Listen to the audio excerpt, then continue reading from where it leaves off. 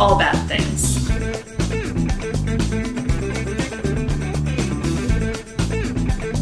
Tragedies, disasters.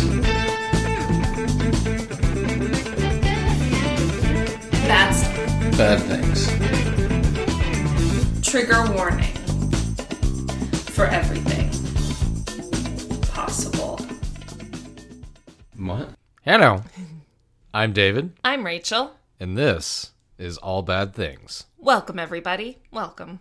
Yes, and today we are going to do something a little different, but it is something we have done once before.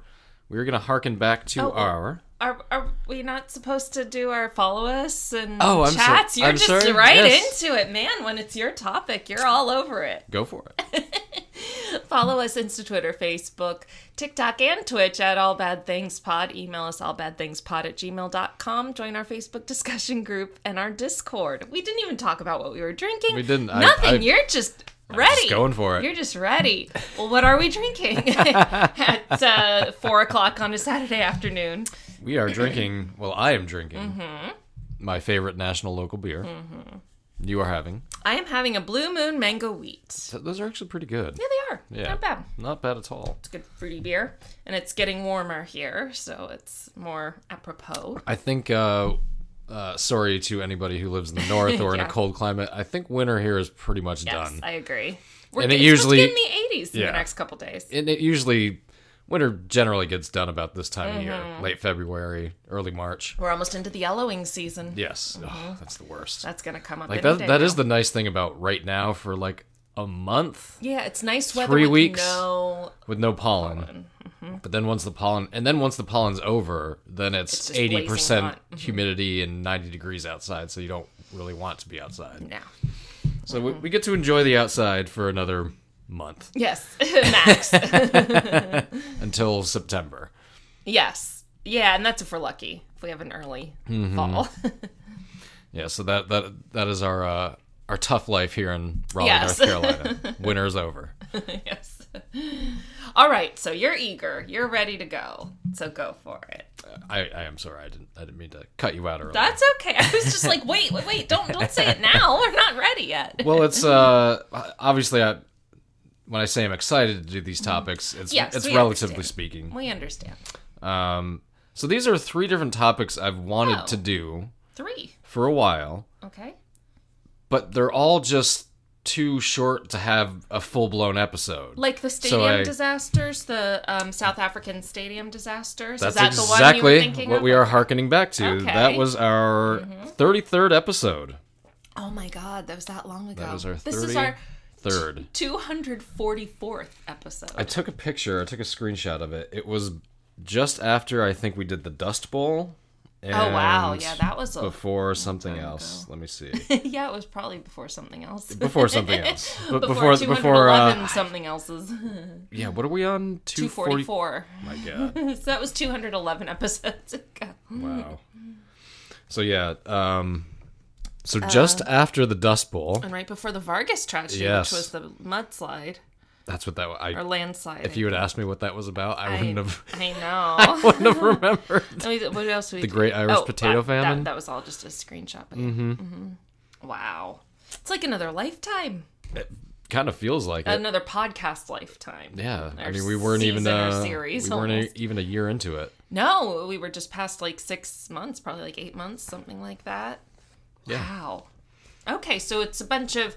I know what you mean, because we have a bunch of topics like that. They're very interesting, but there's really not There's not a whole lot pages of of information right, available. not a whole Yeah. lot about them. Mm-hmm. So these are 3 different topics that I've wanted to do, but just Okay. never did because I'm like, it's just not. There's not enough material there.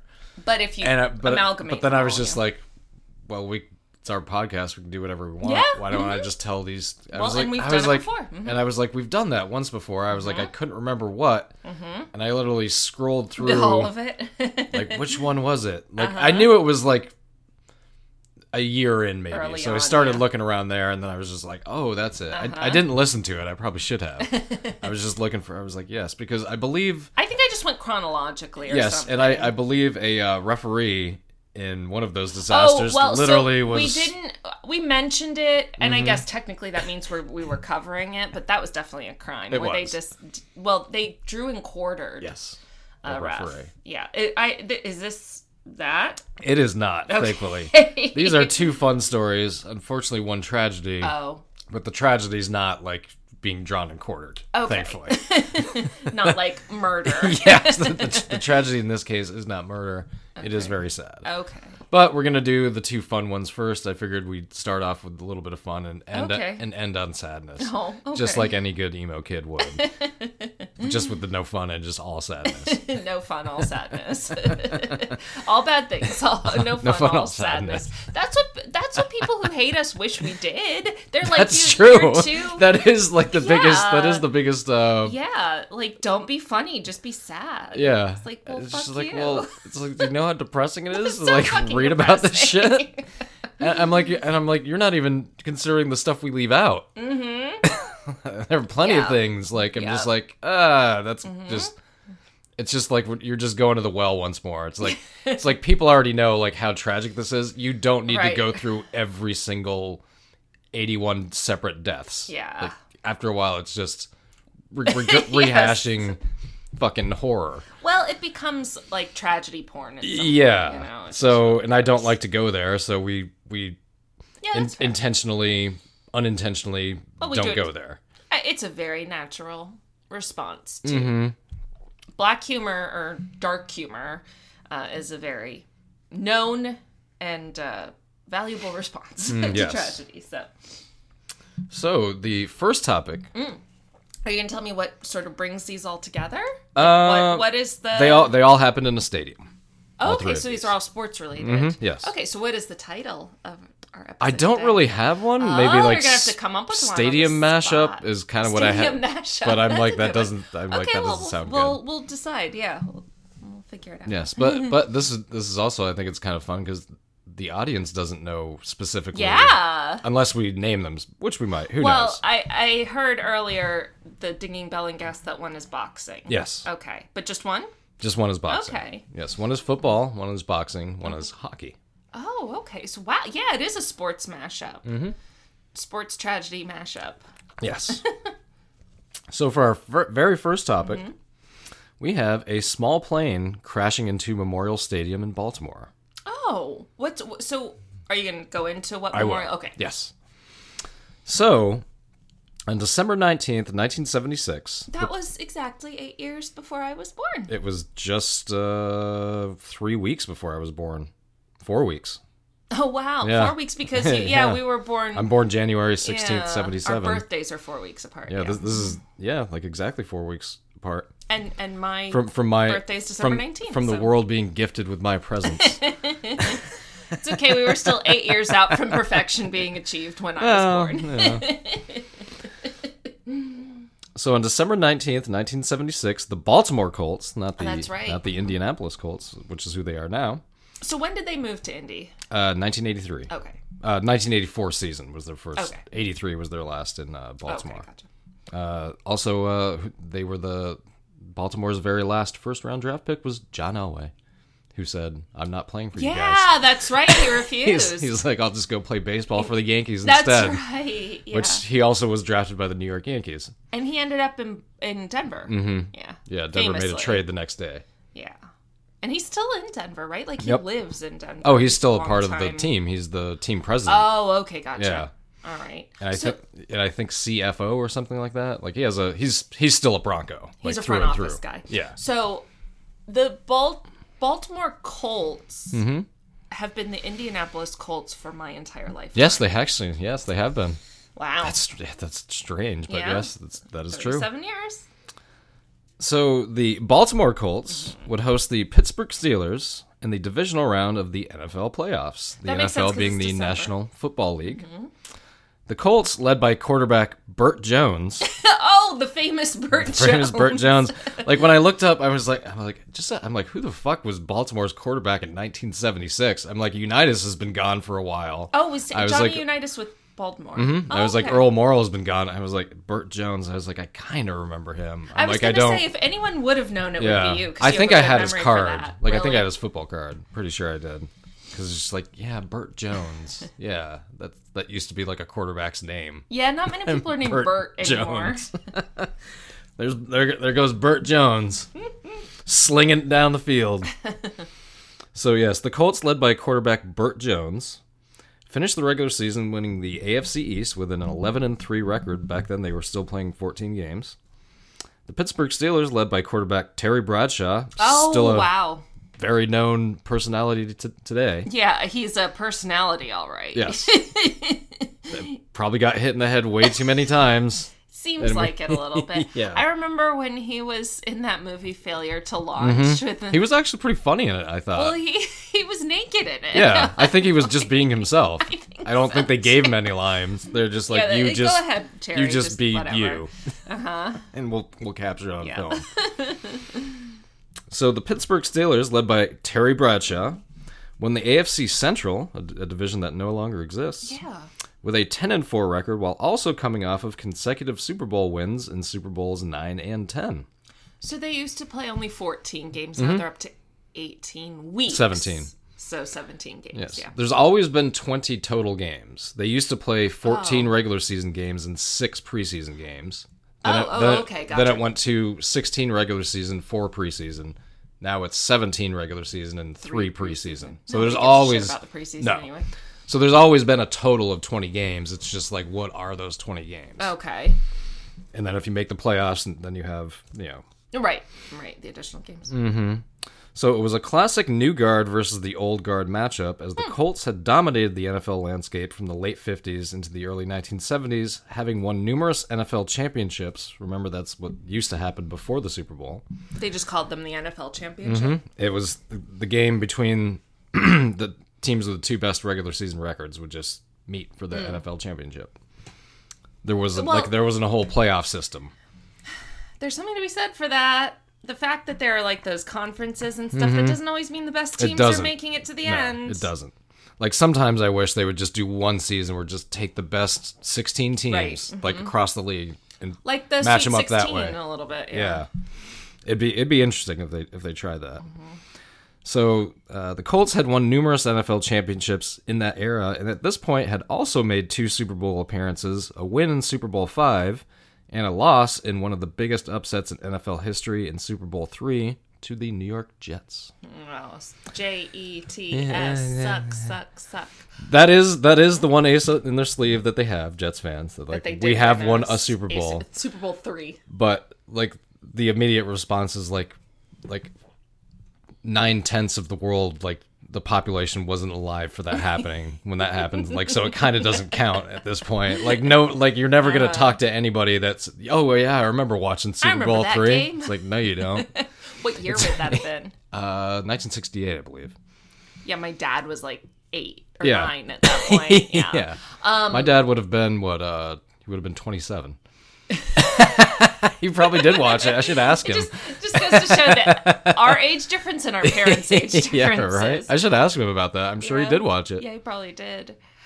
We should, just real quick, anyone who's been listening to us knows this well by now, but since we do have international listeners, we are discussing American football. We are, yes.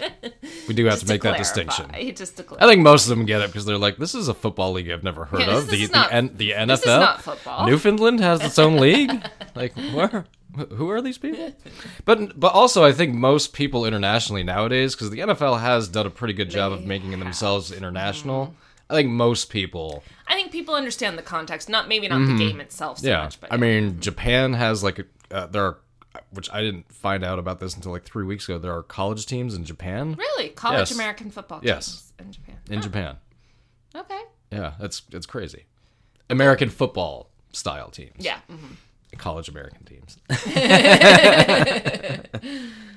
So at this point, the Steelers, they're coming off consecutive Super Bowl wins in Super Bowls 9 and 10. The Colts are a well-established franchise at this point. They've been to 2 Super Bowls, won 1, but their quarterback's Burt Jones. They're kind of, everybody kind of sees the light at the end of the tunnel, and it's not looking that great.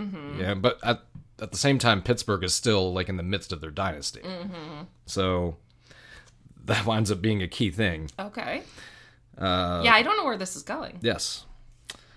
So, let me see. Blah, blah, blah. Okay, so the Colts franchise, would not make another Super Bowl appearance until 2007 and Super Bowl 41. Wow. So they went from Super Bowl 5 31 years, yeah, to Super Bowl 41 was the next time you saw the Colts in the Super Bowl. That's a long It's time. It's a long layoff. So the unofficial changing of the guard would take place throughout the game as the Steelers beat down the Colts for a final score of 40-14. Ew. Oh, did you get inspired of this because of the ranking all the Super Bowls video you watched? No, well, because this wasn't a Super Bowl. It was just, it's just like. Oh, this isn't Super Bowl? No. This is a divisional playoff game. The playoffs. Gotcha. Sorry. So the Colts were never really into the game. Going into the first half down 26-7 before eventually losing. So the fans at Memorial Stadium in Baltimore, which opened in 1950 and was also the home of the Baltimore Orioles MLB franchise, Major League Baseball franchise, were never really into the game either. So just everyone was a little disengaged. It was just like, nah. Like I think probably that they expected to get beat down and then it was happening. It was just like, let's just go home. And this is 1976? 76, yeah. And Memorial Stadium, it's not there anymore. It's been I think I do get into that, yes. Okay. But it didn't have, like, box seats. It was literally just an oval with seats. And everybody... These are the old school stadiums, not the beautiful new ones that they're making these days. It was literally just functional. Right. Like, you could sit in it, and you could get a hot dog. But the important question, David, is how many swimming pools did they have that you could I'm going to guess they had 0. Exactly 0 swimming pools. Unlike the Jacksonville Stadium. That is one of the takeaways from going to Jacksonville. Is like, I've been in a stadium that had 2 swimming pools while the game was going on. They had to, because otherwise why the fuck would anybody go to Jacksonville? Exactly. Well, to see the Bills lose. Yeah, 9-6. That was worth it. And tell us about the beautiful city of Jacksonville. Let's move on. and what did you say about my opinion of Jacksonville when you went there? You came back and you said, you know what, Rachel, you were... Let's move on. Right, I believe was your actual words. Correct. I was going to say apologies to those who live in Jacksonville, but I feel like people in Jacksonville know where they live. It's okay. I'm not dogging on anyone who lives in Jacksonville, just the city itself. Let's move on. Yes. So this was the Colts' worst loss in a playoff game since a 27-0 defeat at the hands of the Cleveland Browns. Imagine the Cleveland Browns being good. I'm sorry, I can't remember. I can't. My imagination doesn't go that far. Yeah, another funny. Yeah. I did go to Cleveland 2 years ago, just the season before COVID. Right, yeah. And I went to Cleveland to see the Bills lose in Cleveland, because every game I fucking go to, that's what they do, is lose. But there were Browns fans that had the audacity to be like, boy, I love losing Super Bowls. They're saying this. Cleveland's never been to a Super Bowl. Ever. Not once. Well, I guess they mean preemptively so by never making it to a Super Bowl. Yeah, like, and me and Brown were like, "Are you fucking kidding me? Like you guys have never even made it to a Super Bowl. That's the one thing we've got on you. It's like you can't. It's like how many teams remain who have never been to the Super Bowl? Well, Cleveland, Jacksonville, okay, Houston, and Detroit. I think just those 4. Did Vegas make it all the way to the Super Bowl? Well, they're the Raiders franchise. I guess that's true. The same franchise. The 4 franchise. I think that's all 4 of them. I think that's it. The Texans, the Lions, the Jaguars, and the Browns. Okay. Yeah. Sounds about right. The Browns and the Lions being 2 of the oldest franchises in the history of the league, and neither of them made it to a Super Bowl yet. And we're 56 Super Bowls in. If they were like 10, it'd be like, well, yeah, they haven't made it yet. But you know what? My life could be worse because you could be a Browns fan. Or a Lions fan. Like, it's got to be like a side of depressing that I'm not sure I could go to. The Bills are heartbreaking enough. But that's the thing; it's heartbreaking. Like it's not depressing. They like make it so far and then lose. In order to be heartbroken, you have to be a little excited first. There's a difference between depression and heartbreak. Yes, like in Lions and Browns fans, excited when When are they excited? Not very often. No. So, I'm sorry if you are one of those fan bases listening. Our condolences. Yes. We'll do a whole mean episode on the Cleveland Browns. Yes. When I think about how shitty my life is as a Bills fan, I was like, well, it could be worse. Somehow it could be. But something bad happens, apparently. A lighthearted tragedy. Yes, a lighthearted tragedy. So they lose this game 40-14. And fans were disengaged because pretty obviously, much. like, this is just going poorly. And again, this is the next thing. It was also a reality check for a fan base that had seen decades of success previously, as the Colts franchise would only make the playoffs 2 more times in the next 19 seasons. Wow. Losing both games. Wow. So they went on a frickin' But you know what? I feel like that's very normal. All franchises do that. They have their peaks and their valleys. For 19 years, though, that's a long time. It's a drought. That's a long time. It's a drought. To be shitty. Yeah, we're hoping that the Patriots are on their downward trajectory where they get their 19 years. They've earned it. They have earned it. Yes. So, as fate would have it, thankfully the fans were not into the game, and more importantly, were not hanging around after the game was over. Oh. So this actually was to their benefit that people were checking out. Yes. And to their benefit that the Colts lost. This game. Okay. Yeah. So this was maybe wound a up rare saving occasion. Burt Jones. Oh my God. Burt Jones unexpectedly saved lives by sucking. Being shitty. Oh wow. Okay, what happened? So I take pretty much all of these quotes are from the Baltimore Sun, their 20th anniversary. Yes, 20th anniversary article that they did about this. So okay. So veteran safety Bruce Laird was in the shower trying to wash away the memory of an embarrassing defeat when someone shouted, quote, "A plane just crashed into the upper deck." Oh my God. Unquote. And this is the safety Bruce Laird, quote, "I really cursed the guy," Laird recalled. "I said, after all the shit that happened to us today, you've got to tell a sick joke like that?" Oh no. But he thought it was turns out he was telling the truth. Oh my God. Incredible. So Donald Kroner, a former charter pilot, had crashed a rented low-wing blue and white Piper Cherokee. Okay, the Piper Cherokee is the plane. Mm-hmm. It's like a Cessna. Yeah. It's a little small two-seater. Charter plane, Yeah. Into the upper deck of the end zone, losing a wing in the process.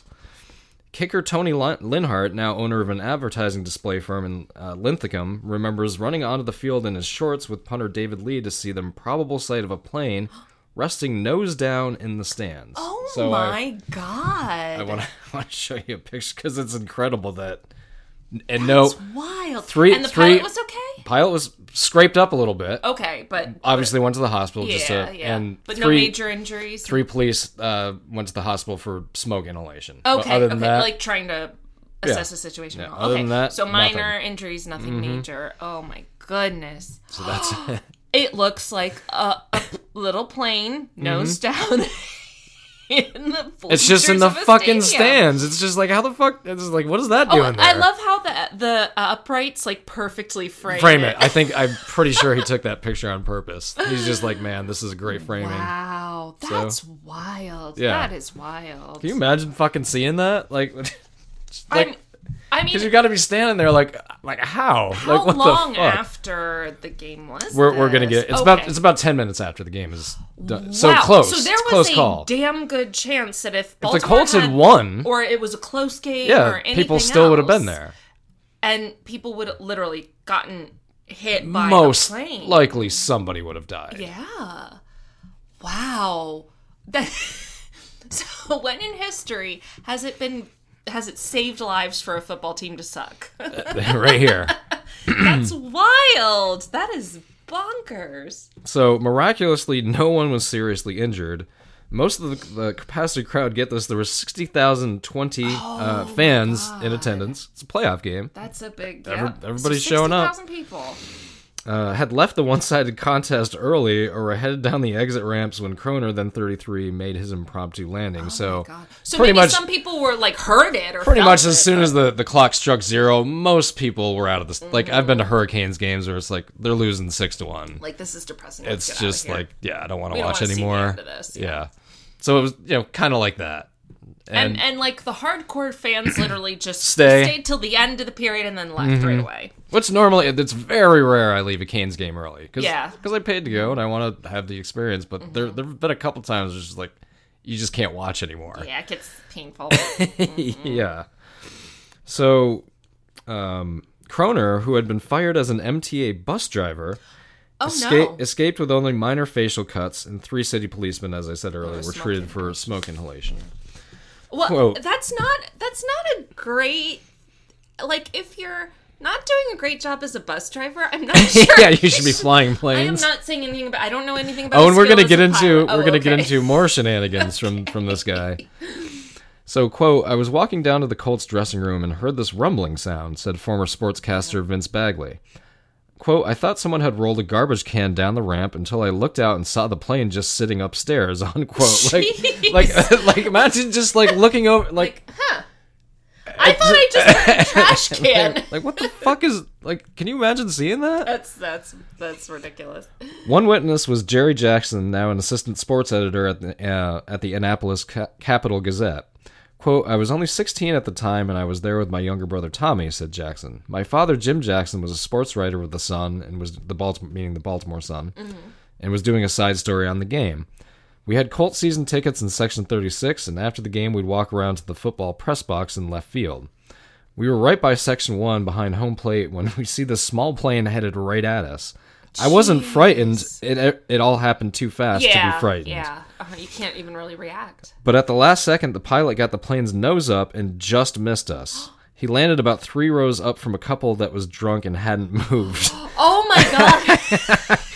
I guess that sobered him up real fast, unquote. Wow, so he actually came really close to killing people, too. Like, because there were people there. Yes. Kroner's, oh my god. Kroner's flight had been well planned. As a diehard Colts fan, he had staged several runs over the park where the team practiced in the week leading up to the game. Quote, I believe it was the Friday before the game, said former linebacker Stan White, now a lawyer and radio sports talk host. Oh, quote, a lawyer. You don't hear that about former NFL players often. Linemen, generally, they're like the smartest guys in the game. Oh, were they the ones who beat the Wonderlic test and all that? Like, yeah, they're generally the offensive and defensive linemen are generally the biggest brain people on teams. That seriously too. That's interesting. So, quote, this guy buzzed over the stadium and dropped all these blue and white ties out of his plane. It had to be Kroner, unquote. How funny. After the crash, quarterback Burt Jones, who now owns a lumber business in Ruston, Louisiana, remembers Kroner paying him a visit at his Baltimore home. Quote, I think he knew I also flew planes and he wanted to get acquainted, Jones said. Oh, so he just like... He was just like, hey Bert, I heard you fly planes. That shows you the different era of celebrity, too. It's you because could not find a quarterback's home address. In 1976, like, when you were a professional athlete, like, you lived, like, near the stadium. You were part of the community. I mean, you weren't poor. You were making good money. Right. But you weren't a billionaire, basically. No, or even a millionaire, you know. At this time, like, probably the highest paid player in football is making $100,000 a year, maybe. Wait, back then or the equivalent now? No, back then. Oh, okay. The equivalent now would be like a couple million a year, something like that. But still, like, the guy's just like, oh, I'm gonna look up Burt Jones in the phone book. It'll have his address like the original Google. Yeah, the phone book. I do remember the phone book. It didn't take that long for it to get replaced once the internet was out. It did not. Yeah, the phone book was out pretty quick. Although, do you know that now, like, you can't do a online white pages search without paying for it? That makes sense. Yeah, it's actually a lot harder to find people's numbers now than I know because of my job. There you go. Than it used to be. And I even have, like, tools available to search for them. All I have to say is if you get a letter from any authority, go ahead and respond, please. Exactly. Reach out. Please reach out. Please call back. So, quote, and this is Burt Jones, the quarterback, who the guy's just like, hey, what's going on, man? Hey, Burt, you fly planes too. Quote, he kept buzzing over our practices. I guess he was just fooling around, but he didn't realize how dangerous it could get, unquote. Yeah, well, I guess he learned real fast. Kroner, who would serve 3 months of a 2-year sentence for malicious destruction of property in violation of city aviation ordinances, had a background befitting a protagonist in a spy novel. Investigation of his past revealed that he had once served as a federal narcotics informant in South America, but had been dismissed after getting into a fistfight with one of the alleged drug smugglers. A former commercial pilot and flight instructor, Kroner previously had his flying license revoked by an employer for insubordination. He fought for 5 years before getting it reinstated. Facing sentencing for his unlawful flight, Kroner concocted a bizarre tale that he had planned to recover a deer he had shot on the eastern shore. I'm like... He's making shit up. He's just making shit up. But it's just like, well, I guess, like, why not? Like... Okay. Like, it doesn't... Is it gonna help? Like, did you shoot it from the plane? Like, why is it... Why do you circumstances did you shoot this deer? Yeah. And why did you not take it at the time? Yeah. What are you doing? And how do you okay. Yeah. Would the deer fit into the plane? Yeah, there's all sorts of things wrong with this story. Yeah, that too. I mean, honestly. When you said were you going to put him on the wing? Like, were you going to tie him? So I think he's insubordinate and churlish. Oh boy, this guy's a trip. I mean, why not? This guy's interesting. He's a wacky little character. It kind of doesn't matter what your excuse is going to be, so you might as well make up the most. Informant, hunter. Yeah. Pilot. And that's probably why he did dangerous shit, like, as a, stunt pilot, because he probably had to do that shit when he was smuggling fucking cocaine from South America. That's what I was thinking. I was like, well, if he's an informant, he's probably a pilot. Landing in fields with no lights, shit like that, What were we watching where they talked about? That was that Cocaine Cowboys? I think so. The series or one of them, They would have, like, a airstrip that was, like, a half a mile long and had, like, a light. Really fucking dangerous that you had to know, like, that's the one, and did you land it there? You didn't. Yeah. Some people didn't, I'm guessing. Or shot it, or fucking dangerous shit. Yeah. So he's probably just flying over. He's just like, whatever. Like he's out on the interstate. Well, you know what? Probably his crashing into the stadium wasn't the worst thing he's ever done. You're or the right. Worst he's ever gone through. You're right. He's probably had to fucking crash a plane before. That might be like how he saved his ass at the last, because he saved himself too. Remember, he just had some cuts and bruises. Yeah. From a plane crash. And he managed not to kill anybody. No. That's the thing. So, yeah. Wow. So while flying back to his home in Rosedale, he said he encountered engine problems and sought to make an emergency landing in Clifton Park or Eastern High School when his glasses broke, sending him off course. His glasses? His eyeglass, as in the glasses on his... those are the ones. Like you weren't wearing goggles? Wait, okay, or... I have a question. Yeah. How, when you're driving a plane, do glasses spontaneously break? I don't know.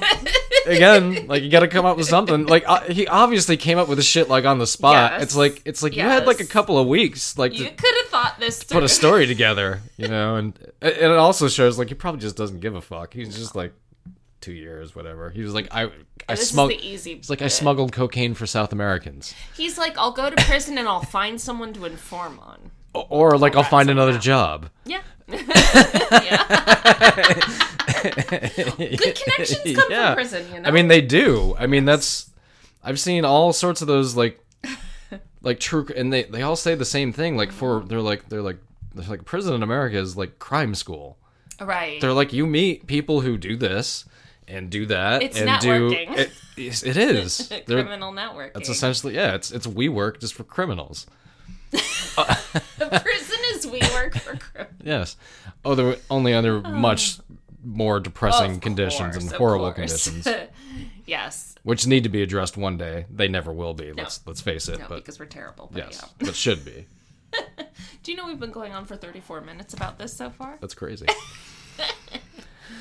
Okay, so, however, so to rebut the story. Okay. This concoction. Okay. Oh, yes.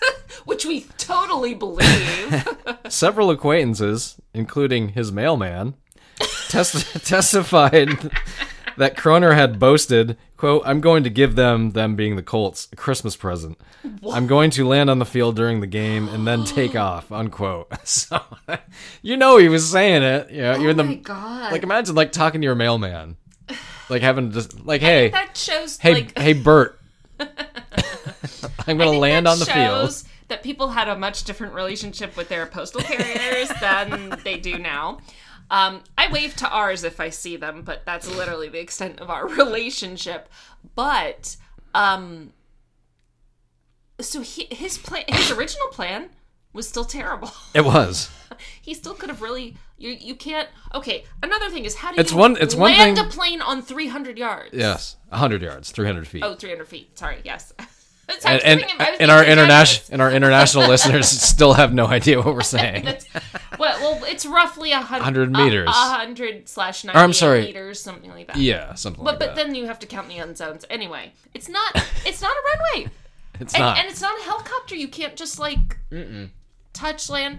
If that was his actual plan, that is near homicidal. And think of the physics to do that. You have to fly over the bowl onto the field, land, and then take off and then go up over the bowl. I don't think that's physically I don't think it possible. is either. I mean, I'm not a pilot or a physicist. Yeah, but I didn't consult one for this. I'm disappointed. Bummer. They weren't available. Yeah, okay. They didn't return your calls. So the guy crashes into the upper deck, comes up with this crazy story, and the people that that testify against him were like, no, he said he was going to do it. He said he was going to do this. Right, and he failed at it. Yes, miserably, and thankfully nobody died. You know what? And maybe, it was probably better that he was too late, that he crashed into the stands. If he would have crashed onto the ground, which probably him versus ground would have ended worse than him versus stands. Yeah. And people were probably still on the field. Like officials and press press and maybe coaches or whatever. Yeah. So he could have hurt a lot more people on the ground than he did. Well, than he could have in the stands at that point. Man, this was a lot of things turned out in everybody's favor. Yes. So, quote, "It was a real downer," unquote, said former defensive tackle Joe Ehrman. A few words. Now a reverend at the Door ministry in East Baltimore. So after Kroner's crash, it was almost possible to forget that the Colts had suffered one of the worst beatings in playoff history. Well, yeah, that would distract from it. It was like everybody at this point just remembers the plane incident. Yeah, nobody remembers that they just got that the reason that there was nobody in the stands was because they just got beat down. Well, hey, they also saved lives, so how are you going to complain? Exactly. So, quote, "We really felt like we were going to the Super Bowl that year. The sack pack, Mike Barnes, John Dutton, and Fred Cook, was still intact, and we had Burt throwing the ball and Lydell Mitchell running it." Quote. This is a quote from Steelers quarterback Terry Bradshaw. Was having a rough time passing the ball that season. We figured if we could force them to throw, we'd win easy, but he killed us. It turned out to be a costly victory for the Steelers. They lost Franco Harris and Rocky Bleier to injuries and were eliminated by the Oakland Raiders 24-7 the next week. Oakland would then go on to win the Super Bowl. I do have an important question. What? The fuck is a sack pack? That's just what the name of the defensive line for the Colts was called. A little nickname. No, in the press they did it all the time. Sack? Oh, a quarterback sack. SACK. Yes. I'm thinking I don't know what I was thinking. Not thinking of football. No. What the fuck are you talking about? The sack? A sack is pretty relevant to the game. Sacking the quarterback is a term for anyone who doesn't know, where you tackle the quarterback before they have a chance to throw the ball. It's considered a big yay win-win for the defense. Okay, the sack attack. Okay. See, I know what the quack attack is, but I just didn't know what the sack back was. I got it. I understand now. We can move along. The Iron Curtain wasn't around back then, though, right? That was after? Or was the Iron Curtain? You're talking about the Steel Curtain. The Steelers. Oh, shit. The Iron Curtain. The Iron Curtain. That's the Soviets. The Soviets, yes, they were around in 1976. No, I meant the Steel Curtain. I knew it was a play on Iron Curtain. Sorry. The defense was the Steel Curtain. Well, this Steelers team would have had, I mean, just throwing this out, I'm going to guess about 7 or 8 Hall of Famers on it. Easily. So were they known for their defense at that time? Yeah. Okay. Yes. Okay. This is during the Steel Curtain era. Okay. And also during the Iron Curtain. Yes. They both happened simultaneously. So, Kroner's strange saga was far from over. Oh, dear. I'm sorry. I went a sentence too far. Okay. So, quote, "Looking back, that whipping was probably a godsend," unquote, said Elvis Mitchell, now a partner with Harris in a food service company. Quote, it saved a lot of lives. Our fans probably would have still been in the stands if it had been a close game, unquote. So Kroner's, the pilot, his strange saga was far from over. He resurfaced 4 years later when he was charged with stealing 2 Greyhound buses from Dulles Airport in Virginia. What is wrong with this man and buses? And planes. A final footnote from Pikesville's Ben Roth, the assistant superintendent at Memorial Stadium at the time of the crash. Quote, I was helping put a tarp on the field after the game when I saw this plane approaching, said Roth, now retired. I yelled for my workers to take cover, and they all looked at me confused. Like, why? Why? We're at a stadium. What are we taking cover from? Later, Soviets? Yeah, well, maybe. I mean, it's like Jimmy Carter? There it is. There he is over there. So later I told my secretary to call the airport, tell them they've got one of their planes parked in our upper deck. So a year later, I got a personal letter from Kroner. He said he was sorry about any damage he had caused to the stadium and was asking my help to get a Colts season ticket. He even had a check enclosed. Just plain crazy. That guy. Unquote. That guy. He was a sack attack himself. Dude, Jeez. It's just... We actually almost worked this into like an episode. Yeah, somehow. But like reading about... And again, that's kind of all the information there was. Just like a bunch of quotes and like the actual, but it's just like then you do the research on the guy, and it's just like, wait, what? Like it's just he's just one of those people. Yes, you know, there are just those people. Yes. And I mean, capital T. He's T, like he's a Sigma male. What? Yeah, I've kind of heard of that. The kids know what I'm talking about. Okay. But in other words, a douchebag. It's above an alpha. Yeah, okay. So a douchebag. And someone who just like fails up and is just kind of a complete waste of space, but constantly jeopardizes other people in the process. No, above an alpha. So you mean a douchebag? Yes, exactly. Well, an ultra douche, because alphas are douches, and I guess sigmas are ultra douches. So they're trying to out douche everybody else. So yeah, especially the ladies. So that was our first saga. That's wild. Yes. So the 1976 Baltimore Stadium, or what was Memorial Stadium plane crash. Yeah, something like that. That's that one. All right. Thankfully, nothing tragic. Right. Very few injuries considering what happened. Like kind of a miracle. So a little bit. Yeah, a little bit. So on to our second fun story. Okay. This is a paraglider. Oh, okay. Landing in the middle of a title fight. Oh, a title fight, as in boxing. Yes. I was thinking tidal as in like a tidal wave or something. I'm like, what's a tidal fight? Is that when two tidal waves like merge with each other? Okay. Sorry. The sack pack just threw me off for the rest of the day. So, what does sacks have to do with football? So, okay. Yes. I'm interested in this one. Yes. Let's proceed. So on Saturday, November 6th, 1993, a much-anticipated rematch for the WBA and IBF heavyweight titles, those are the divisions, World Boxing Association and International Boxing Federation, okay, heavyweight titles, would take place at Caesars Palace in Las Vegas, Nevada, which we didn't go into Caesars, I did. Did we? Oh, you did? Yes, when you were like working. Yes, when I was there. I was there to enjoy myself. Yes, I was afterwards, after the conference. I was the whole time. Yes, you were the whole time. So, Riddick Bowe. Now, do you know much about boxing at all? I've seen Rocky. He was a heavyweight. He was, yes. Heavyweights are the bigger guys. They're the biggest. Biggest guys. Generally, like Bantams and feathers are like the itty bittiest. Yeah. Slightest people. They're like around like 100 pounds. Yep, I'm not a lightweight. Or featherweight. I'm getting closer to heavyweight. Hey, who cares? Weight is a number. I know like... Was Mike Tyson a heavyweight? He was, and yes. Evander Holyfield? Yes. We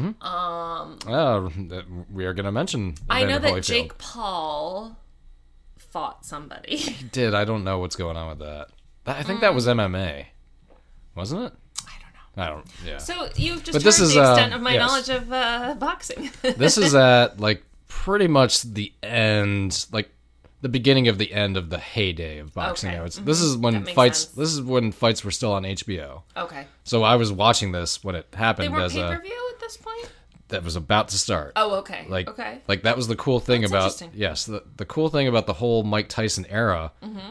All of his fights are on HBO. So if you now had HBO, you watch it. which it seemed like back in the day, everybody had. Uh-huh. So it almost seemed like it was Right. like Well, a and national funny broadcast. Enough, then it went down, and now everybody's got it again because of HBO Max. Right? Yeah, because it's internet. You can have it internet only now.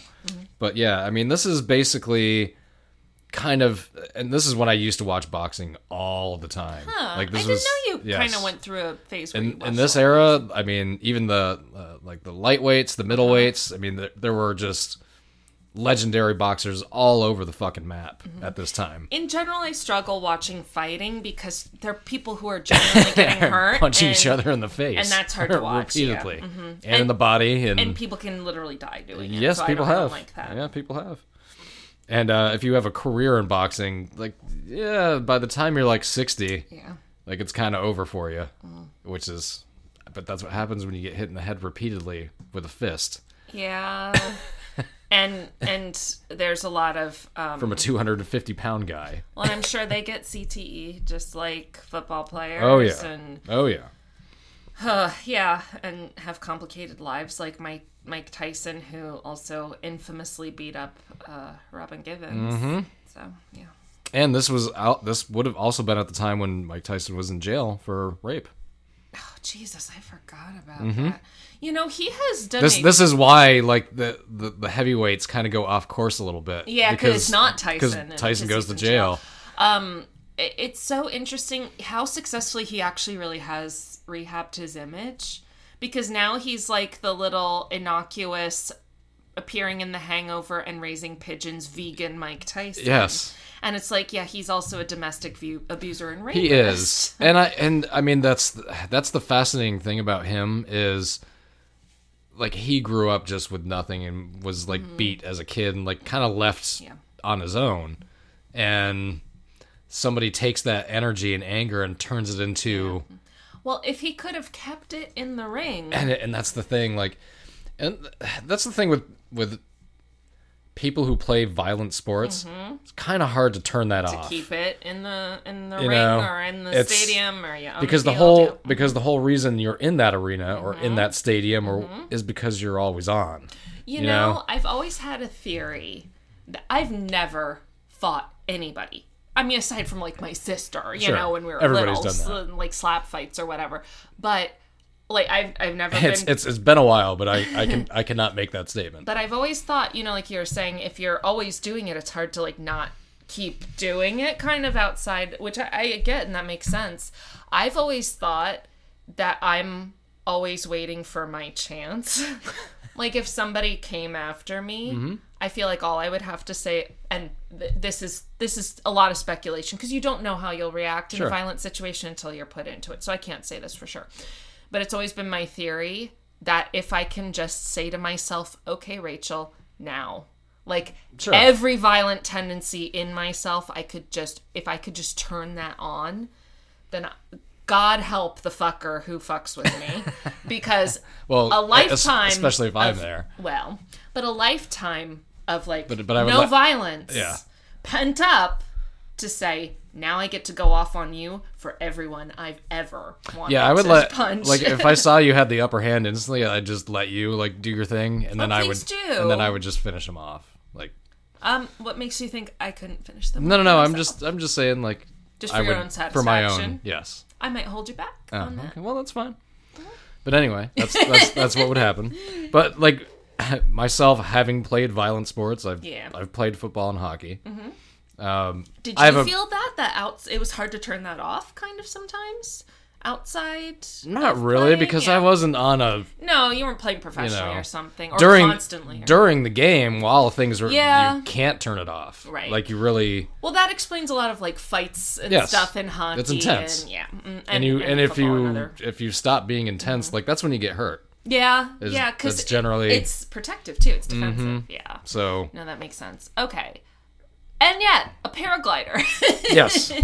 Why is a paraglider at Caesar's Palace? What? Well, let's find out, shall we? Are they indoors? I have so many questions. Well, they are outdoors. Oh, okay. Okay, so there's like an outdoor arena at Caesar's. Okay. Which I did not see when I was there. So, I mean, this is 1993. Who knows? It could have been a temporary structure. Right, exactly. Yeah. Could be something they use every now and then. It could have been replaced by this is the new... Yes.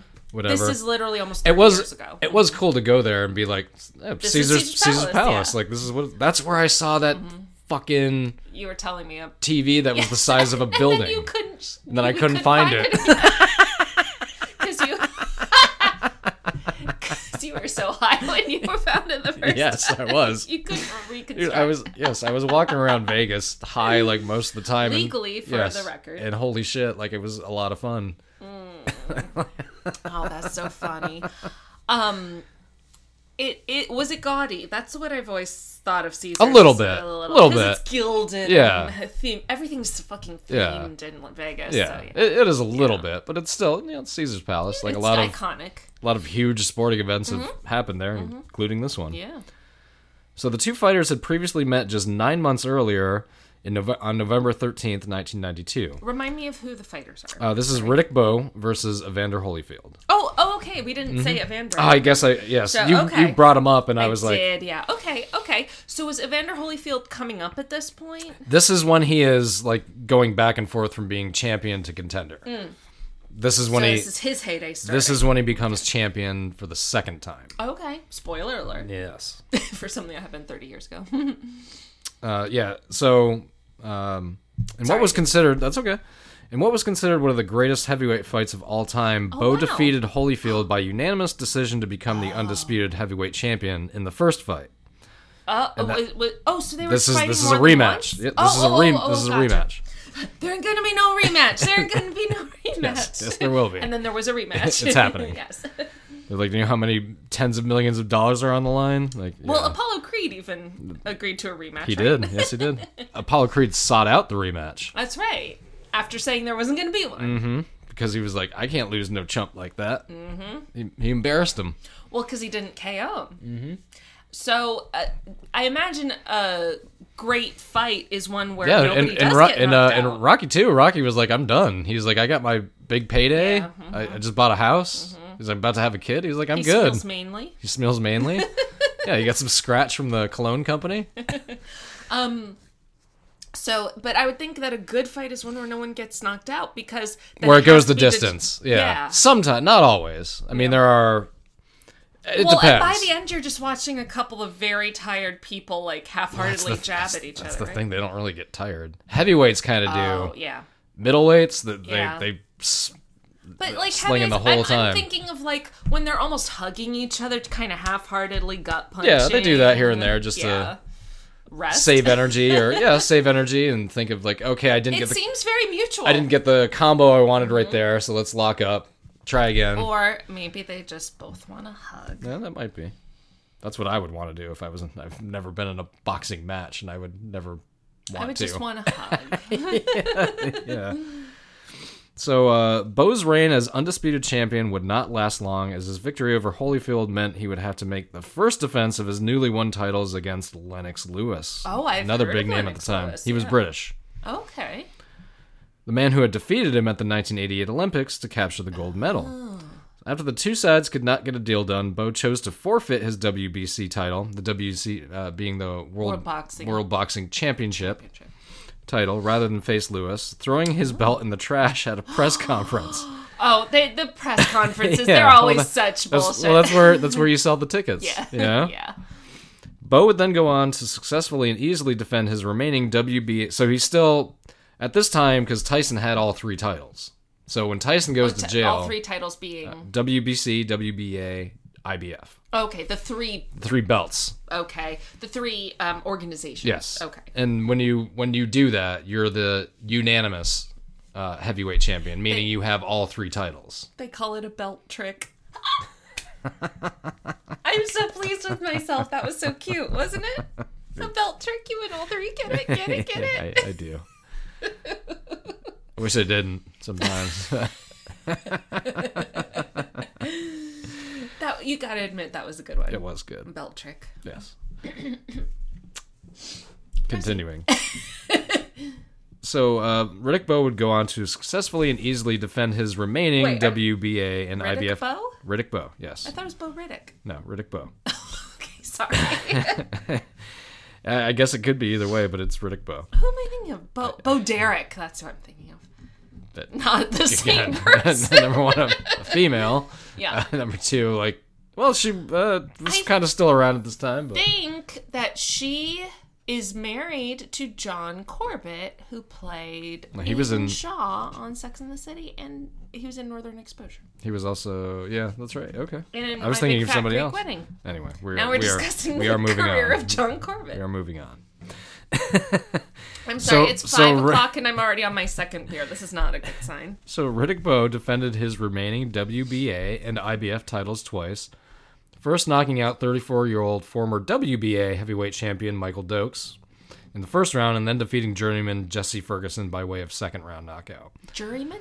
Journeyman. Journeyman, what does that mean? Meaning he's just been around, had a lot of fights, never a huge... Okay. It doesn't matter. You know, in my work, there's a journeyman title, and I always wondered what it means, and I think that is what it means. It's like you've been around for a while. Yeah. So that's interesting, huh? So Holyfield, meanwhile, would have only one fight in between his two Riddick Bowe fights, a rematch with Alex Stewart, which he won. So like the previous fight, Bowe and Holyfield would again go the distance, this time with Holyfield earning the victory in a close fight via majority decision. Riddick Bowe started off the match strong, winning the first 3 rounds. Holyfield would storm back to take rounds 4, 5, and 6. So they were tied, basically. Pretty much. In round 7, Holyfield would hit Bowe with a right hook, and Bowe would respond by throwing a powerful combination at Holyfield, landing several punches in the process. Shortly after this exchange, the fight was stopped.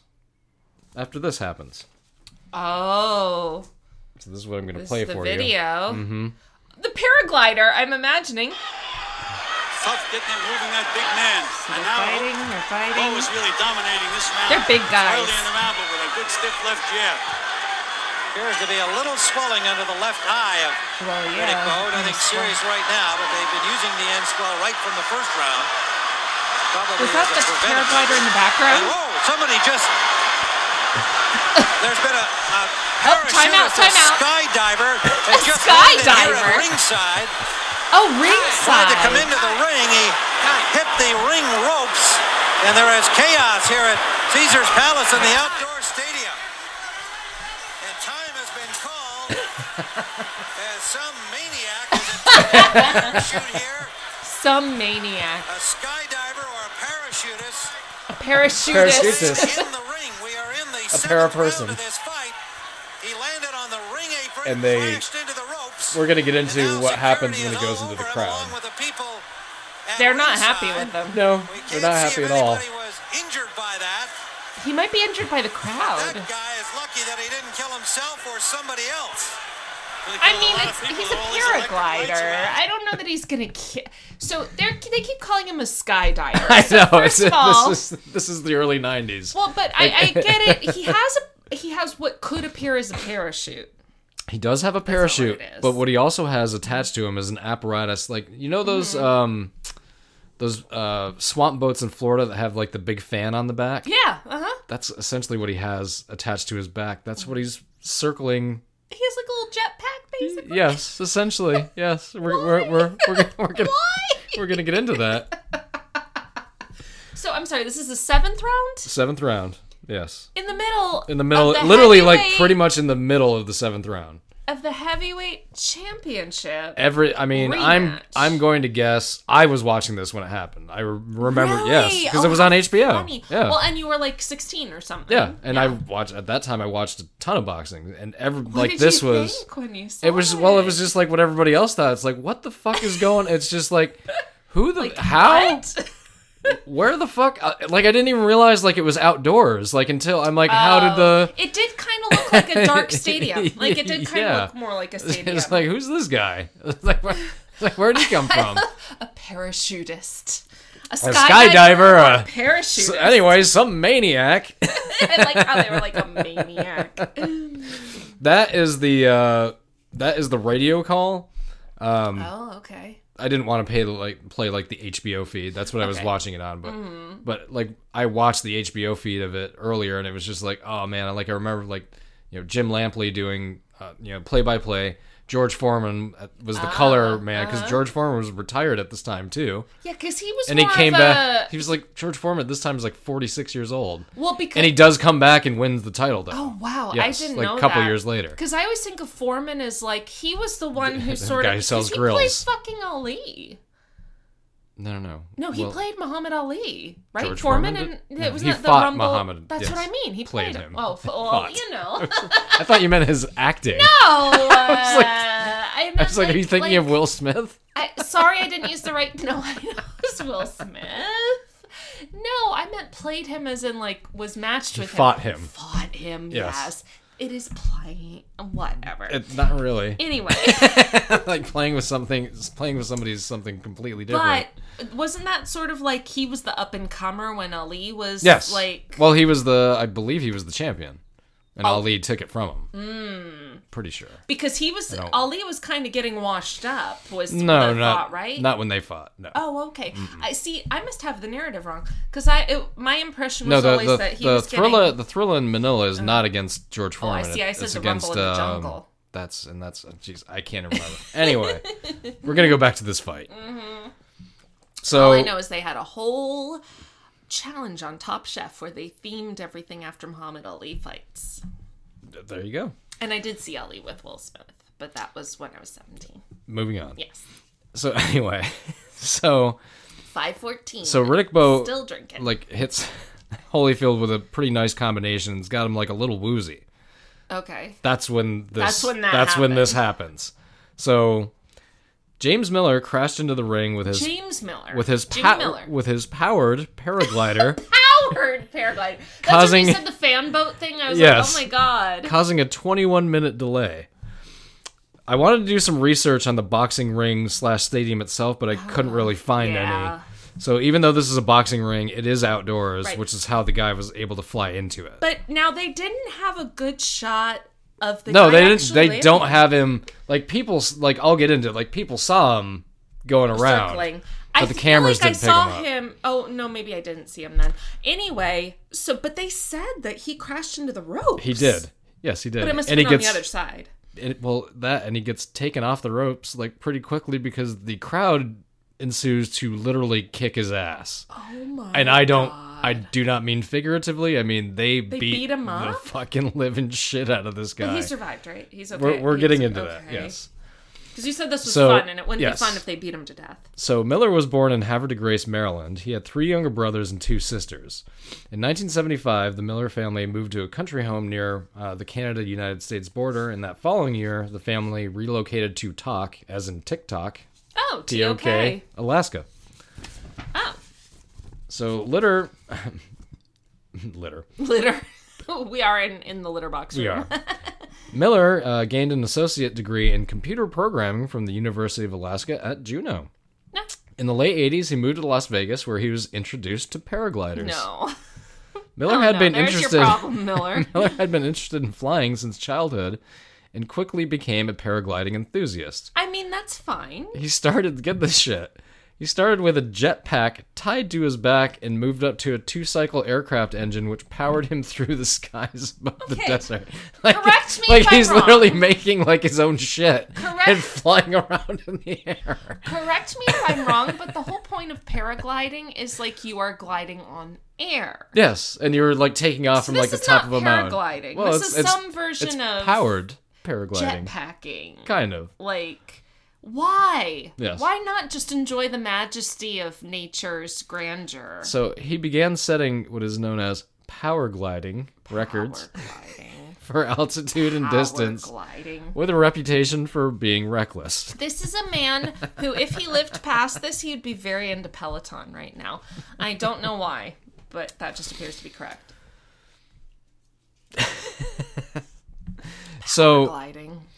So after circling Caesar's Palace for 10 minutes, because in interviews later, people saw him like going round and round. This jet or whatever fan propulsion system he had was enough to keep him continuing in the air. Well, he had set records for altitude and distance, so he with made it shit that he made. So he kind of, to a degree, he knows what he's doing. So this was an unmarried man, I assume. I'm guessing so. So after circling Caesar's Palace for 10 minutes, the lines of the paraglider became tangled in the overhead lights because remember he's got the fan thing attached to him. He's also on a parachute. Mm-hmm. So the parachute is what gets caught in the light. Oh my god. So he was just intending to keep circling? Yes. But he was a dumbass. Got too close to the lights, and that's where his parachute got tangled in the lights. Jimmy. So that made him basically crash into the side of the ring. He doesn't go into the ring. He goes to the side of it near one of the corners. Now, so this was all inadvertent. He did not mean to do this. So he wasn't trying to crash. No, he was just trying to circle around and be a dick, basically. Okay. And be like, look at me, and people were because people are like, what the fuck? Is he supposed to be there? What's this thing? Yeah. So he tried to hang on to the ropes for a few seconds, and he was successful for a few seconds until he fell and was dragged down into the crowd by spectators, his parachute ripping away from the lights above. So now he's... this is the drawn and quartered section. Yeah, a little bit. Oh, jeez. Fans and the fighter's security detail swarmed around him immediately and began attacking him. He was knocked unconscious during the attack. One security officer reportedly struck Miller 20 times.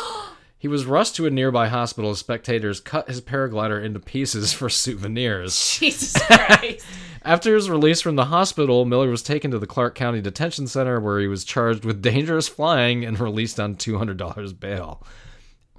In an interview with British journalists after the event, Miller categorized his ring crash as accidental and not intentional, claiming it was caused by mechanical problems.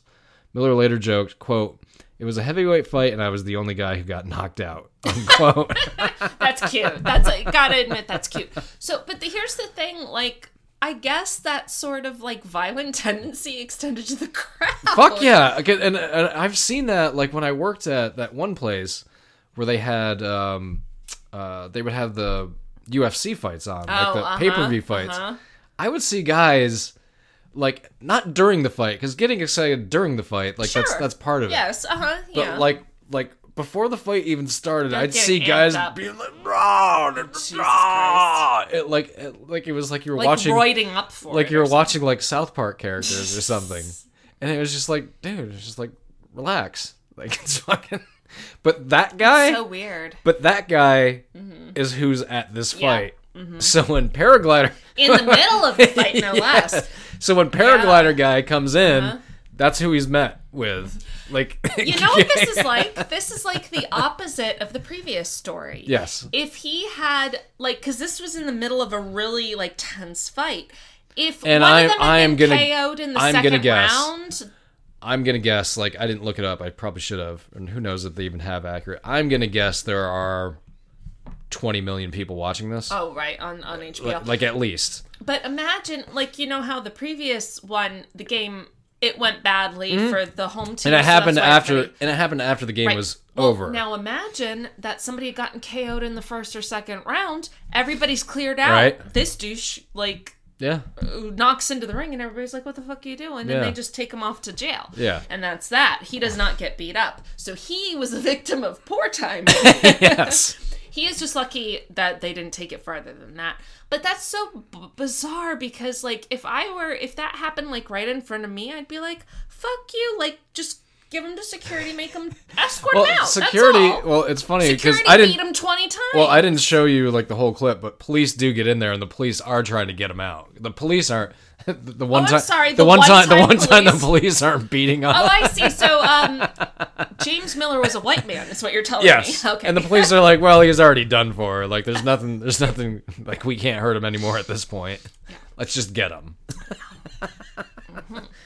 So the media immediately dubbed Miller Fan Man for the because that's what it looks like. He's got a fan fan, the propulsion thing. It's called a paramotor. So for the paramotor, I think what you're trying attached to his harness. An airboat is probably what you were thinking of in the That's Everglades. kind of what it looks like. What he has on his back.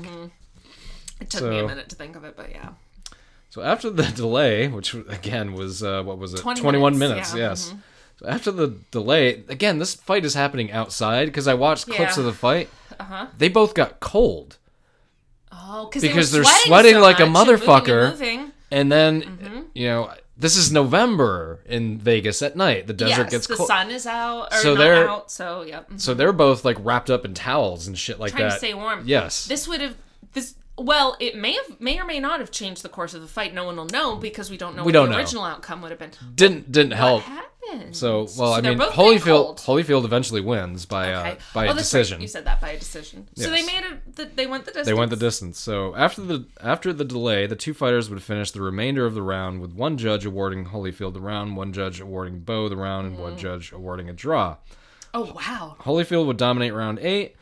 Reopening Bowe's wound above his eye with a 5-punch combination. Yes. Knowing he was behind the cards, Bowe would become more aggressive in rounds 9, 10, and 11. However, in rounds 10 and 11, Holyfield would finish the final 30 seconds of each round by hitting Bowe with several combinations, winning 5 of the judges' 6 scores for those 2 rounds. I thought there were only 10 rounds in boxing. There is now. Back then in heavyweight, there was heavyweight was 12 and lightweight was 15. Oh, that's interesting. I didn't know that. Yes, I think all boxing is 10 rounds max now. Okay. Did not know that. Heavyweight fights, like when I was a little kid, were still 15 rounds. Jesus. Like, yeah, imagine like a couple of 200-pound plus guys punching each other. Those are big guys. For 45 minutes. Muscle. Yes, huge. If any normal person got hit in the face by them once, die. You might. I mean, you could might. Die. You literally could die. You're likely going to be knocked out. Yeah. Yeah, but no, like I'd be like the KO'd in 0.2 seconds. Yeah, just done. But these guys like take 200 plus punches from people like them. That's wild. That is. And we watch it and pay for it. I don't. Yeah, I don't really. I can't tell you the last time I've watched. I've watched a UFC fight like since I've watched a boxing match. You know, it'd be really interesting to know if everyone was guaranteed the human rights of like safe housing, food security, and healthcare, how many people would actively choose to do something like this. But I digress into socialist, communist thought. Let's continue. So in the end, Holyfield was announced the winner, becoming only the 3rd fighter to regain the heavyweight championship from the man who defeated him for it. Wow. It would also be the only loss in Riddick Bowe's professional career. I didn't know that until the only time. Loss, period? Not even just in title games. Just not title games, matches. They played the game. They played the game, meaning a fight. The game they being the match. The game being they literally beat the shit out of each other for 3 minutes per what round, game? Each round. Yes, can I play? Yes. But that's wild. Just being in a fight with another human for like 10 seconds is exhausting. So like I can't imagine doing it for 3 minutes. He was virtually undefeated and never knocked out. Is what that means. Correct. Yes, because he was not knocked out in this. He won by decision, not unanimous decision. So Riddick Bowe did win one judge. So it was 2 out of 3. Does that make him the winningest fighter? I don't think so. Probably not. I don't know. But the only way he could be beat is if somebody. Well, I mean by number of matches, but also as a number of games. But also like somebody who had never lost a match. I'm not sure if there's a heavyweight that's never lost. Yeah. I don't know. I didn't look that up, but that would be interesting to interesting to know. Interesting. So now we did the 2 fun ones. Yeah, now we're on to the sad one, and I thought whether or not to do this, and after those fun ones. I know those, but I think this person's life should be mentioned, and okay. So hockey, this has to be hockey because you said football, boxing, and hockey. Yep. So this is the death of Brittany Cecil. I have not heard of this person. So Brittany Cecil was a hockey fan who died from injuries suffered when a puck was deflected into the stands and struck her in the left temple at Nationwide Arena in Columbus, Ohio on March 16th, 2002. Oh my goodness. So probably why you weren't aware of I knew hockey Wayne in Gretzky 2002. And the Mighty Ducks. That's what I knew before I met you. It was a pretty big story, like when it happened in the hockey world. Yeah, obviously. I'm sure. Well, this sounds very much freak accident territory. And that's all it is. Yeah. So, a native of West Alexandria, Ohio, which was a rural community near Dayton, Ohio, Cecil was an avid sports fan and football player. She was a football player. Nice. Competing in a state tournament with her team, the Orange Crush, at 11 years old. Like a Pee-wee team. Okay, yeah. Mm-hmm. After the team qualified for the state tournament, Mayor Carol Lunsford declared the day Orange Crush Day. Cecil attended Twin Valley South Middle School as a cheerleader, student council member, and an honor student. She attended Thompson Secondary School. So Cecil had been watching the Columbus Blue Jackets play the Calgary Flames with tickets she received as an early gift from her father for her 14th birthday. Oh my, she was fucking 14. She was not 14 yet. Oh, she was still 13. Oh, this is a baby. Oh, this is so sad. And her dad bought her the tickets. Was there with her. Awful. Yeah. This is awful. With 12 minutes and 10 seconds remaining in the second period, a shot by the Blue Jackets' Epson Knutson of course, that sounds like a hockey player. was deflected by the Flames. This is an easy one. Derek Morris. And the puck went over the glass behind the net, striking her in the left temple. Play carried on as the players were unaware of having accidentally caused any serious injury. Because pucks go into the fucking stands constantly, right? Well, not constantly, but it's not like foul balls. Yeah, we'll get into like what changed. Okay. Like after this. Were there nets behind There were, but we'll get into all that. So, although Cecil had suffered a skull fracture, she walked to a first aid station before being taken to Columbus Children's Hospital in an ambulance, with her only visible injury being a gash on her forehead. Yeah, because just where the puck hit her. Yeah. At the hospital, she suffered an initial seizure and was admitted, but appeared to be recovering the next day, both communicative and ambulatory, and without complaints of pain or dizziness. So that means she could talk. She could get around, like she was conscious and moving. And a CT scan, however, failed to catch a torn vertebral artery, resulting in severe clotting and swelling of the brain. Oh no! On March 18th, she developed a high fever and lost consciousness. She died nearly 48 hours after being struck at 5:15 on March 18th. 2002. Oh my God. Almost exactly 20 years ago. From a blood clot in her brain. Oh, Jesus. 2 days before her 14th birthday. Oh. So it's really sad. Oh, baby. Oh, that's so sad. So Cecil's funeral was held at Preble Memorial Memory Gardens Chapel near West Alexandria, after which a procession of more than 150 cars followed the hearse to Fairview Cemetery, where she was buried.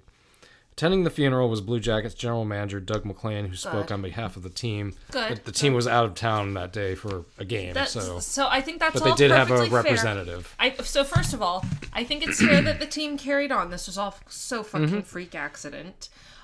But I think it's a fucking class move that they had a the GM. You said, right? Yes. That's a high-ranking official. That's like second in charge of the franchise. That's a class move and the right thing to do, and I'm glad they did that. That's very good. It was the first and currently only fan fatality in the NHL's history. Oh my God. Because of Cecil's death, the league implemented mandatory netting at both ends of the rink that followed. Here's the important. They had netting before. Okay, but it was different. And I almost don't even remember because it's been this way for so long. It's been 20 years, yeah. Now the netting follows the curve of the boards. Okay. Like on each side. Like the netting used to be like pretty much just that one section behind the net. Directly behind. Now it wraps around until it gets to the sideboards. Okay. It didn't used to be like that. Okay. But now it's been like that for so long that I don't remember normal, what it I don't remember what it used to be like before that. Yeah.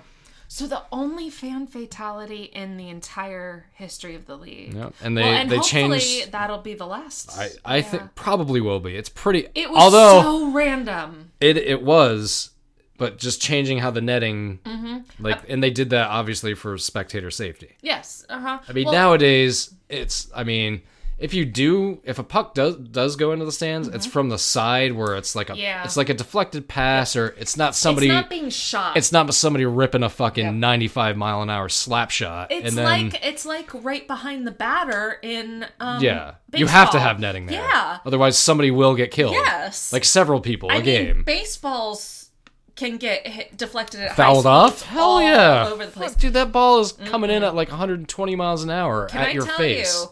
When I was going to baseball games, like Marlins games with my dad a lot. Yes, keep your eye on the ball. fucking, there were times where balls would... It's like there would be a thing where all of a sudden everyone was deflecting in your direction. Mm-hmm. It was really weird. I've experienced that in Montreal. And I never got one, though. my instinct was cover your head and duck. Other people were like going for it. It was never to catch it. No. I was like, You didn't show up with a glove? You can't go to a baseball game without a glove. No, I can't catch a fucking ball. What do you think I am, an athlete? I'm sure you could. No. Yeah. I have so little experience in anything athletic outside of a very few things, so I can do a back bend. I cannot catch a ball. There you go. Well, I can't do a back bend. Well, that's not going to help me when a foul ball is coming. It might. Away. I mean, it might turn into like somebody from like the Fantastic Four. But I mean, I have been to one game where somebody right in front of me got hit by a puck coming into the really? Because I was down in the corner. Okay, like just where the netting cuts off? Yes, and it was coming in as a pass. It wasn't a shot. Okay.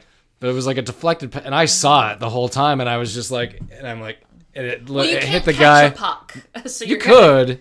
Well, it's gonna hurt your fucking hand. Yeah. It will hurt your hand. Yeah. I've done it before, like trying to bat one out of the air. Yeah. But no, it hit the guy like right in front of me, like up in the shoulder. And he was fine. Okay, that's good. Because it wasn't super high velocity. No. Not like a shot. No, but he definitely got hit. Yeah. Like, it made a noise. And, like, of course, like instantly, like, security was there, like, being checking like, in on him. You okay? Like, we have to take you just to get... I bet it's mandatory, and it should be. Yep. It's like, you don't get to say, no, I'm fine. Yeah, we have to get you checked out. For legal liability, we need to check you out, not to mention for your own safety. And then when he came back, like, they gave him, like, some kind of, like, gift bag or something like that. Sure. And I remember him saying, like, is it a... Worth like, it? No, he was like, is there a signed, like, Hurricanes jersey in here? Like, something like that.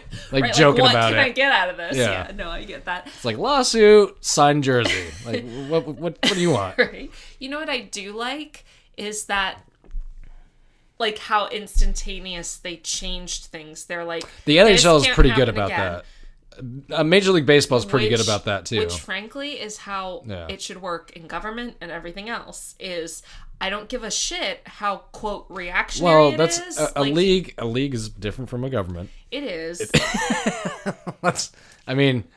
It is. There are certain people we would want having powers to change things immediately, and there are many people we would not want to have that power. You know what the other thing is? There's a lot of scary similarities between leagues. Yes. So a league doing it, being like, hey, this is a problem. We're fixing this immediately, which is what they did. You know, even beyond that, like, yes, that's good that they did that for fan safety, 100%.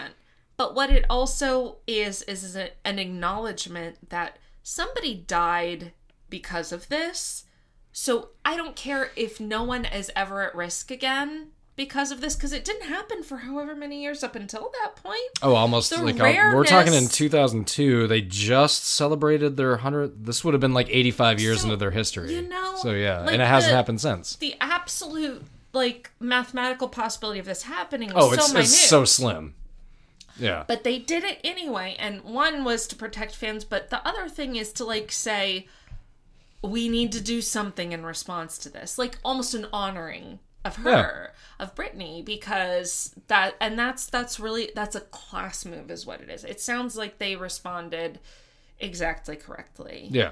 And that's it often wouldn't what happens. It honestly wouldn't surprise me. Like, I didn't see anything, but it wouldn't surprise me if, like, the Blue Jackets paid for the funeral and all that stuff, too. Right. Yeah, because to them that's nothing. That's chump change. Hopefully, they did, and that's why you didn't hear anything. Probably, about it, because that was a condition of it. Like, we're not doing this for publicity. We are doing this because we feel responsible for this. Yeah. Yeah. So, but yeah, I went back and forth, but I've wanted to do that story as like a standalone episode, but there's not it's just not. Well, it's hard because it's so straightforward. Yeah. It's just, and we're talking about a 13-year-old girl. She doesn't have like a life. No. It's not. She went to college and she did, and then became. Part of the major tragedy of it is because she didn't get 13. To do that stuff. Mm-hmm. I think it's absolutely just. Do you have more? I don't. Okay, no, that's it. I just think that it's. So I really, really hope for like her dad's sake, because he bought her ticket I know. for her birthday. I hope he doesn't feel responsible. And it's coming for it up or on anything shit. like I mean, 20 years. Almost coming up on exactly 20 years. Yeah. I didn't even think about that until just now. She'd be turning 34. Mm-hmm. That's crazy. And I'm sure right now is an incredibly tough time for her family. Probably, and her friends too, which is terrible. But it's, you know what? And it was what it was, just a freak accident. That's all it was. You know what it sounds like is exactly what things happen because of being human and because of not anticipating every possible eventuality. And hopefully that's where it ended. Like, hopefully her parents and her friends and family are able to move on and everything. And the NHL responded and changed something, and hopefully that was comforting to her parents, you know, that, you know, even just to say, like, yeah, this was extremely uncommon, but like, maybe we're gonna do it anyway. Right, and maybe because of something that happened to our daughter, it won't happen to another family. And it's like, and it's just like, you know, 20 years later, I mean, athletes 20 years later from 2002 to now are just bigger, stronger, faster. Right. It would have only gotten in every sport. It would have only gotten more dangerous or more potentially dangerous if it had happened. Yeah. But that's just, and you know what's also really awful about stuff like that is I thought you were going to say, like, she got hit and she got knocked out and she died. No. But that's not what she was fine. Because fucking head injuries, man. I swear to Christ. They're scary. And she even got treated and they didn't catch it. Yep. They didn't pick up on it. So even, like, my whole thing, like, after Bob Saget was, like, if you get a head injury, like, fucking go to the hospital. Well, she did. Mm-hmm. And I still didn't. I mean, that was 20 years ago. Mm-hmm. Maybe it's better technology. Well, medical technology is better by now, you know, of course, because it's 20 years ago. But there are some times when just every possible... Well, I mean, head injuries, we're just way more aware of them now than we were 20 years ago. Well, and the human brain, like... We are still a little bit in the dark ages of the human brain. Like when you think about head injuries, it's like, how did it take us that long to come around? Like, hey, if you get punched in the head many by a 200-pound guy thousands of times, maybe your brain's not going to feel okay when you get a little older, or not even a little older when you're 28. I wonder if but I mean, I grew up at a time like I was for sure concussed once, and probably a mild concussion, and the mild concussion, like, I still played. Yeah. Mm-hmm. Like, I mean, now, thankfully... Yes, they'd pull you. Now it'd be like, there's no fucking way you're playing. Like, you're out. But back then, it was just like, oh, shake it off. It's like, you got a little dizzy. And it's just like, you look back on that, it's like how many, like, people went on to have, like... We'll never know. Well, like, you know what's funny? Weird freaking health issues, like, because of something like that. Well, you know how, like, super old-fashioned things, like, you know how barbers used to be doctors and they used to bloodlet people and all that shit? And dentists. Well, that's probably, like, what things like that are going to turn into. And things we're doing right now are going to turn into, because...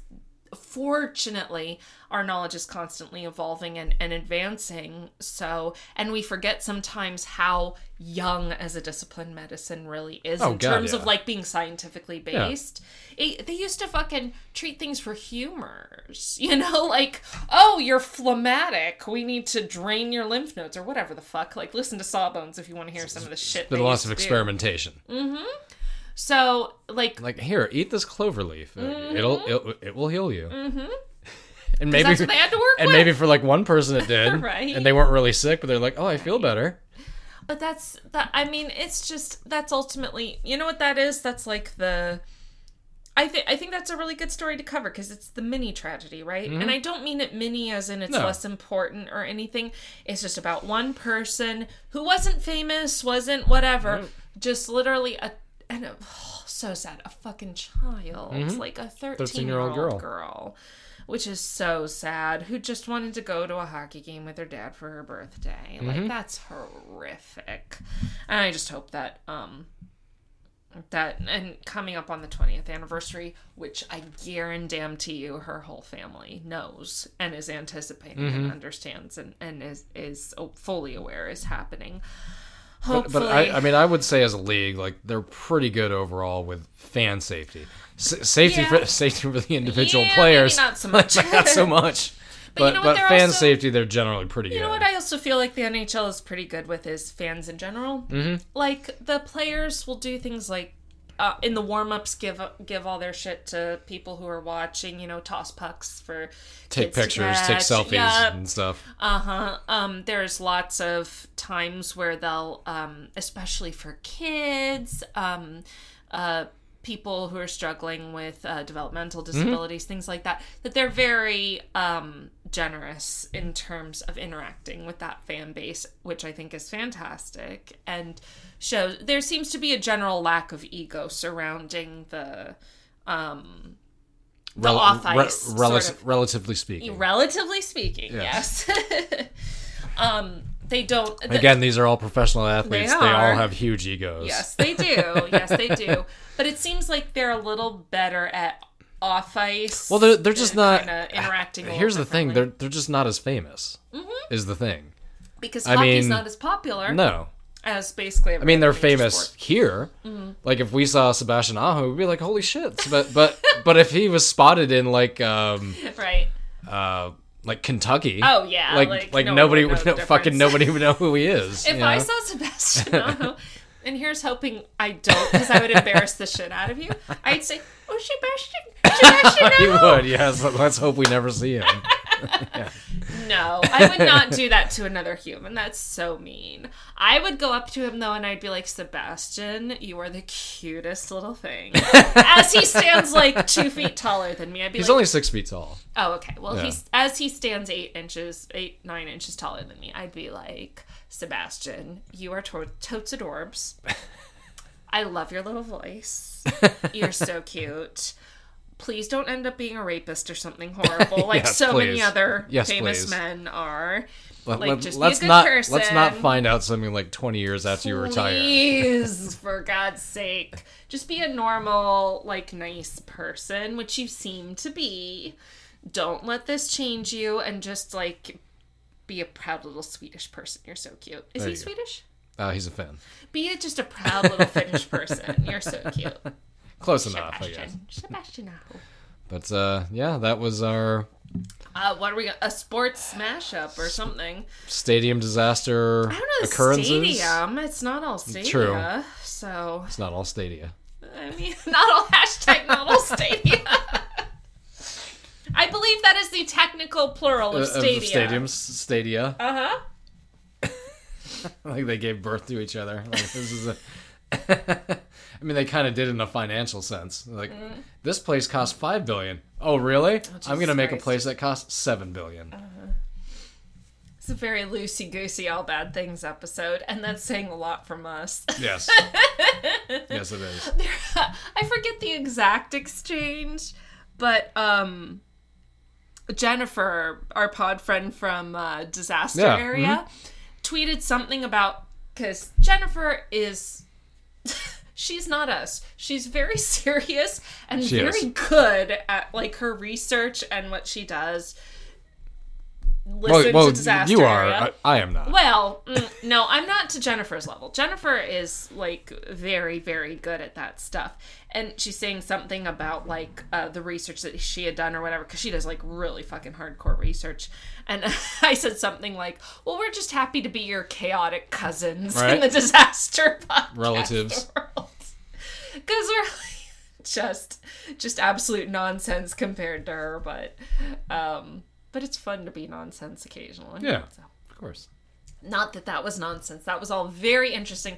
I had not heard of any one of those incidents. Yeah, and that's why all three of them I've wanted to do at one point or another, and that, again, there just wasn't enough for each one. I think they're all related, and it's all just sort of random things that happened at a sporting event. Yeah. So, yeah. I mean, one of them happening, I'm guessing tens of millions of people were watching that boxing match. I was watching it. Yeah. Everybody I knew was watching it. Well, because it was a rematch, heavyweight championship, the whole thing. And it was on HBO. It was on cable. Pay cable, but anyway. But yeah, I'm guessing tens of millions of people saw that, and if you brought it up to, somebody my age, oh, fuck yeah. I remember, watching that, and then, the first thing that any of us really saw was him getting dragged into the crowd and like getting the fucking shit kicked out of him, and it was just like, yeah, because they didn't show the actual no, crash. they didn't have that on camera. Yeah, like all of a sudden, like he's just there, and like, then what the fuck and is then all happening? of a sudden he's not, because he's gotten ripped into the crowd and they're like beating the fuck out of him. That's wild. I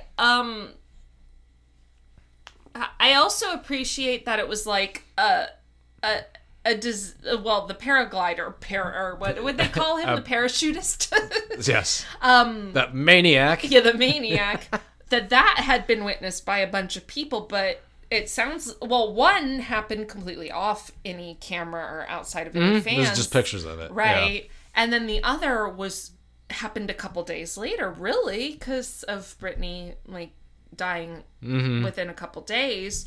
So I appreciate that there's sort of like one kind of funny comma tragedy, and then one actual tragedy sandwiched in between, or outside of, like, just something that millions of people saw. So that's pretty wild. So that was good. That was really cool. And yeah, it's been a while since we've done a compilation, that's for sure. Yes. Now we have to go another 2. So when we're on episode 455, we'll have to do another compilation. There we go.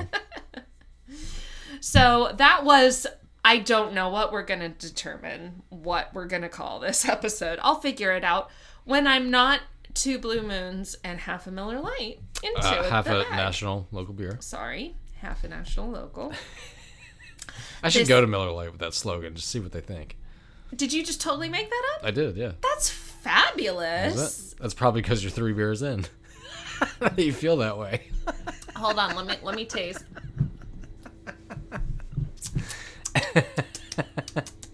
Yes, I think that is because of that. Yeah, I think that's pretty exactly sure. why. Like we were just talking about drunk local band attendant. Yes, we were. Yes, we were. Who very helpfully told me that I was a good bass player. Thank you so much, sir. If you hadn't validated that, I wouldn't have known. So I so appreciate that. We realized, like, the one thing that went away during COVID was drunk local band attendant. God. And he needs to stay the fuck away. I mean, I was still wearing my fucking mask, so We've all known at least one person, like, man, I saw this, they were the most amazing. I don't know how they don't sell millions of records. Dude, it's also, we're not that band, to be fair. It's but it's normal. It's like, you know why none of that has happened? It's like, because you were fucking wasted.